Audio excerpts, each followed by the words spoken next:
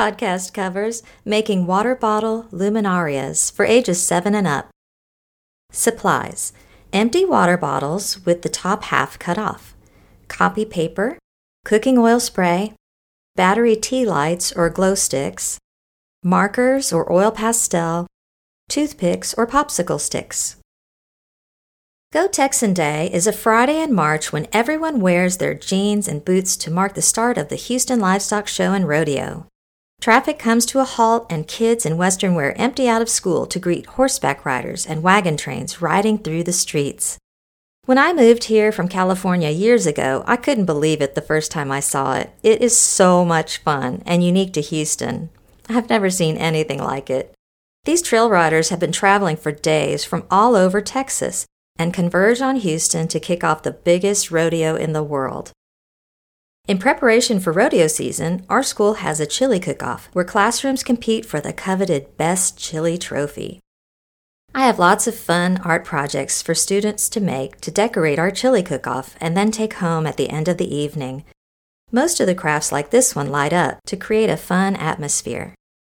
This lantern or luminaria is made with plain paper, markers or oil pastels, water bottles, and cooking spray.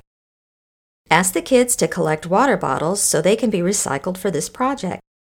Cut the top of the water bottles off ahead of time with scissors so they are no taller than 8 inches, one for each student.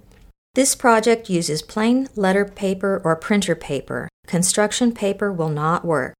Set the water bottle with the top removed on a table and wrap a sheet of paper around the bottle so it looks like a pillar candle.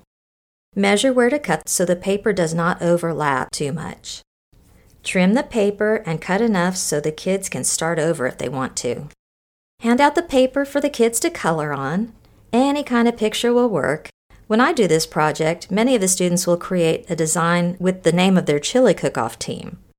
If you're using oil pastel, have the kids lay it on thick, then scratch designs into it with a craft stick or a toothpick. Make sure they put their name on it somewhere before handing it in. When the kids are done with their designs, spray the paper lightly with cooking spray on the back and wrap it around the cup.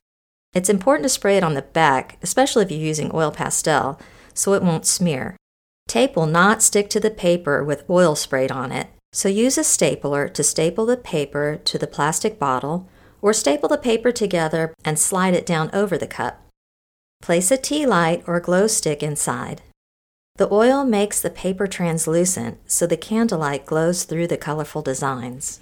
The night of the chili cook-off, I get some kids to help me turn on the tea lights and place them in the lanterns.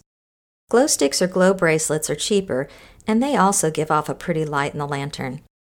If there's a breeze, I pour a little sand or a few stones into the cup so they won't tip over. Even a little tape on the bottom of the water bottle will keep a breeze from knocking it over.